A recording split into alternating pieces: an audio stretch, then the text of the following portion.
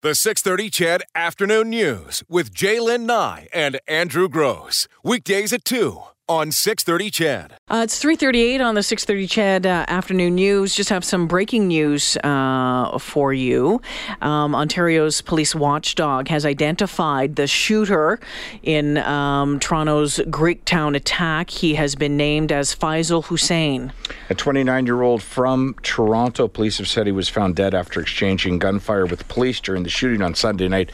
They've still not confirmed as to whether or not it was self-inflicted or if it was as a result of the gunfight. But there you have it, a 29-year-old from Toronto, Faisal Hussein. We'll keep you updated on that one. Right now, though, it is Monday and it is 3:30-ish, so we're going to do another edition of The Hoot. Rob Roach, Director of Insight Economics and Research, ATB Financial, joins us on the phone from Calgary, I would assume, Rob? From Calgary, Alberta, you betcha. There you go. You wanted to talk about something that's in the headlines, but a perspective that hasn't really gotten any attention at all. That, of course, being the U.S.-Russian relations and trade. So is there an Alberta angle to this? Well, there is, and it's sort of an interesting question, I think, with all the attention Russia has been getting in the news lately, is sort of what is our economic connection between Alberta and Russia?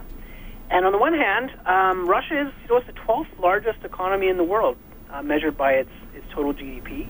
So it's a pretty major piece of the global economic pie. But despite that, we actually don't trade a lot with Russia, whether you're talking about Alberta or Canada as a whole. So last year, 2017, we sold about $112 million worth of goods into the Russian economy. $112 million? Yeah. That's pennies. Yeah, it and now if you're one of those businesses that maybe is relying on a Russian customer, it's probably pretty important. But compared to the Alberta economy and our total exports, it's only 0.1%. Wow. Now, would that be because Russia, as a major economy, is a producer or an exporter, not an importer? It is a very large exporter, and it also happens to have the things that we export from Alberta. So it's the world's second largest oil exporter. They have a lot of oil and natural gas. They have a lot of very large agricultural sector, a lot of natural resources. So a lot of the things that we would normally sell to another country that's short on those things, Russia already has. So that helps explain why we're not a major trading partner with them to begin with. I thought it was interesting of kind of what was the top items that we were sending to Russia, the dog and cat food? Yeah, well, that sort of jumped out at me. I'm a dog and cat lover, and so, as of last year, we sold about $22.5 million worth of dog and cat food to Russian buyers. And that does make sense when you think about it. Dog and cat food is a big part of sort of one of the side products of our agricultural sector with our beef and other industries here. But if you go back in times, what happened in 2014 is Russia annexed the Crimea, and the international community implemented some sanctions, including Canada. So we used to sell them a lot of oil and gas machinery. We still sell them some. Machinery, that's an important word. We sold them a lot of oil and gas machinery and equipment. Yes. But not a lot of oil and gas. Oh, virtually no oil and gas. But to help, when they're exploring and drilling and so forth, we have a lot of expertise and a lot of manufacturing capacity in that area. So we sold them quite a bit of that prior to the sanctions, which prohibit us from selling that very product. So what about Canada as a whole? Very similar picture. Again, it's about 0.1% of Canada's exports go to Russia, and we imported about 0.2% of what we import from the world. We don't have a number for Alberta specifically on imports, but it would be pretty low, pretty similar, around that 0.1, 0.2 percentage. So Russia just doesn't loom very large as a trading partner with Alberta, whether imports or exports. So if they're a big economy that tends to import, not export, and doesn't need our natural resources, why do we give a hoot about this?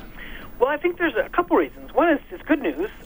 Sometimes when there's international forces and disputes and issues, we can get caught in the crossfire if we are trading with them, and that gets disrupted. It can hurt our economy. But the other side of it, I think, is that even though we're not a major trading partner with Russia, they are a huge oil producer, so it always pays to make it makes sense to pay attention to what's going on there because they can affect the global oil price. And even though we're not a trader with them, if things happening with Russia and their relations with other countries affects the global economy, because they are the 12th largest economy in the world, we need to keep an eye on that because that could trickle down and affect global growth and then affect us here in Alberta. So important to pay attention to Russia for a lot of reasons, including economic ones. Is their economy, I'm sorry, that should have been the end of it, but then a question popped into my head. Is their economy growing or shrinking? The Russian economy, I think, has been it's been struggling a bit, in part because of those sanctions that were imposed by a number of countries a few years ago. But its oil production has been very strong, and that's really what's keeping them going, oil and natural gas. So they're not doing great, but they're kind of limping along and trying to. That's one of the issues that Putin is trying to address, is to get their economy a little bit stronger. Interesting stuff. Rob Roach, thanks for joining us this afternoon. Thanks, Jalen. Thanks, Andrew. Have a great rest of the day. You as well. The 6:30 CHED Afternoon News with Jalen Nye and Andrew Gross. Weekdays at 2 on 6:30 CHED.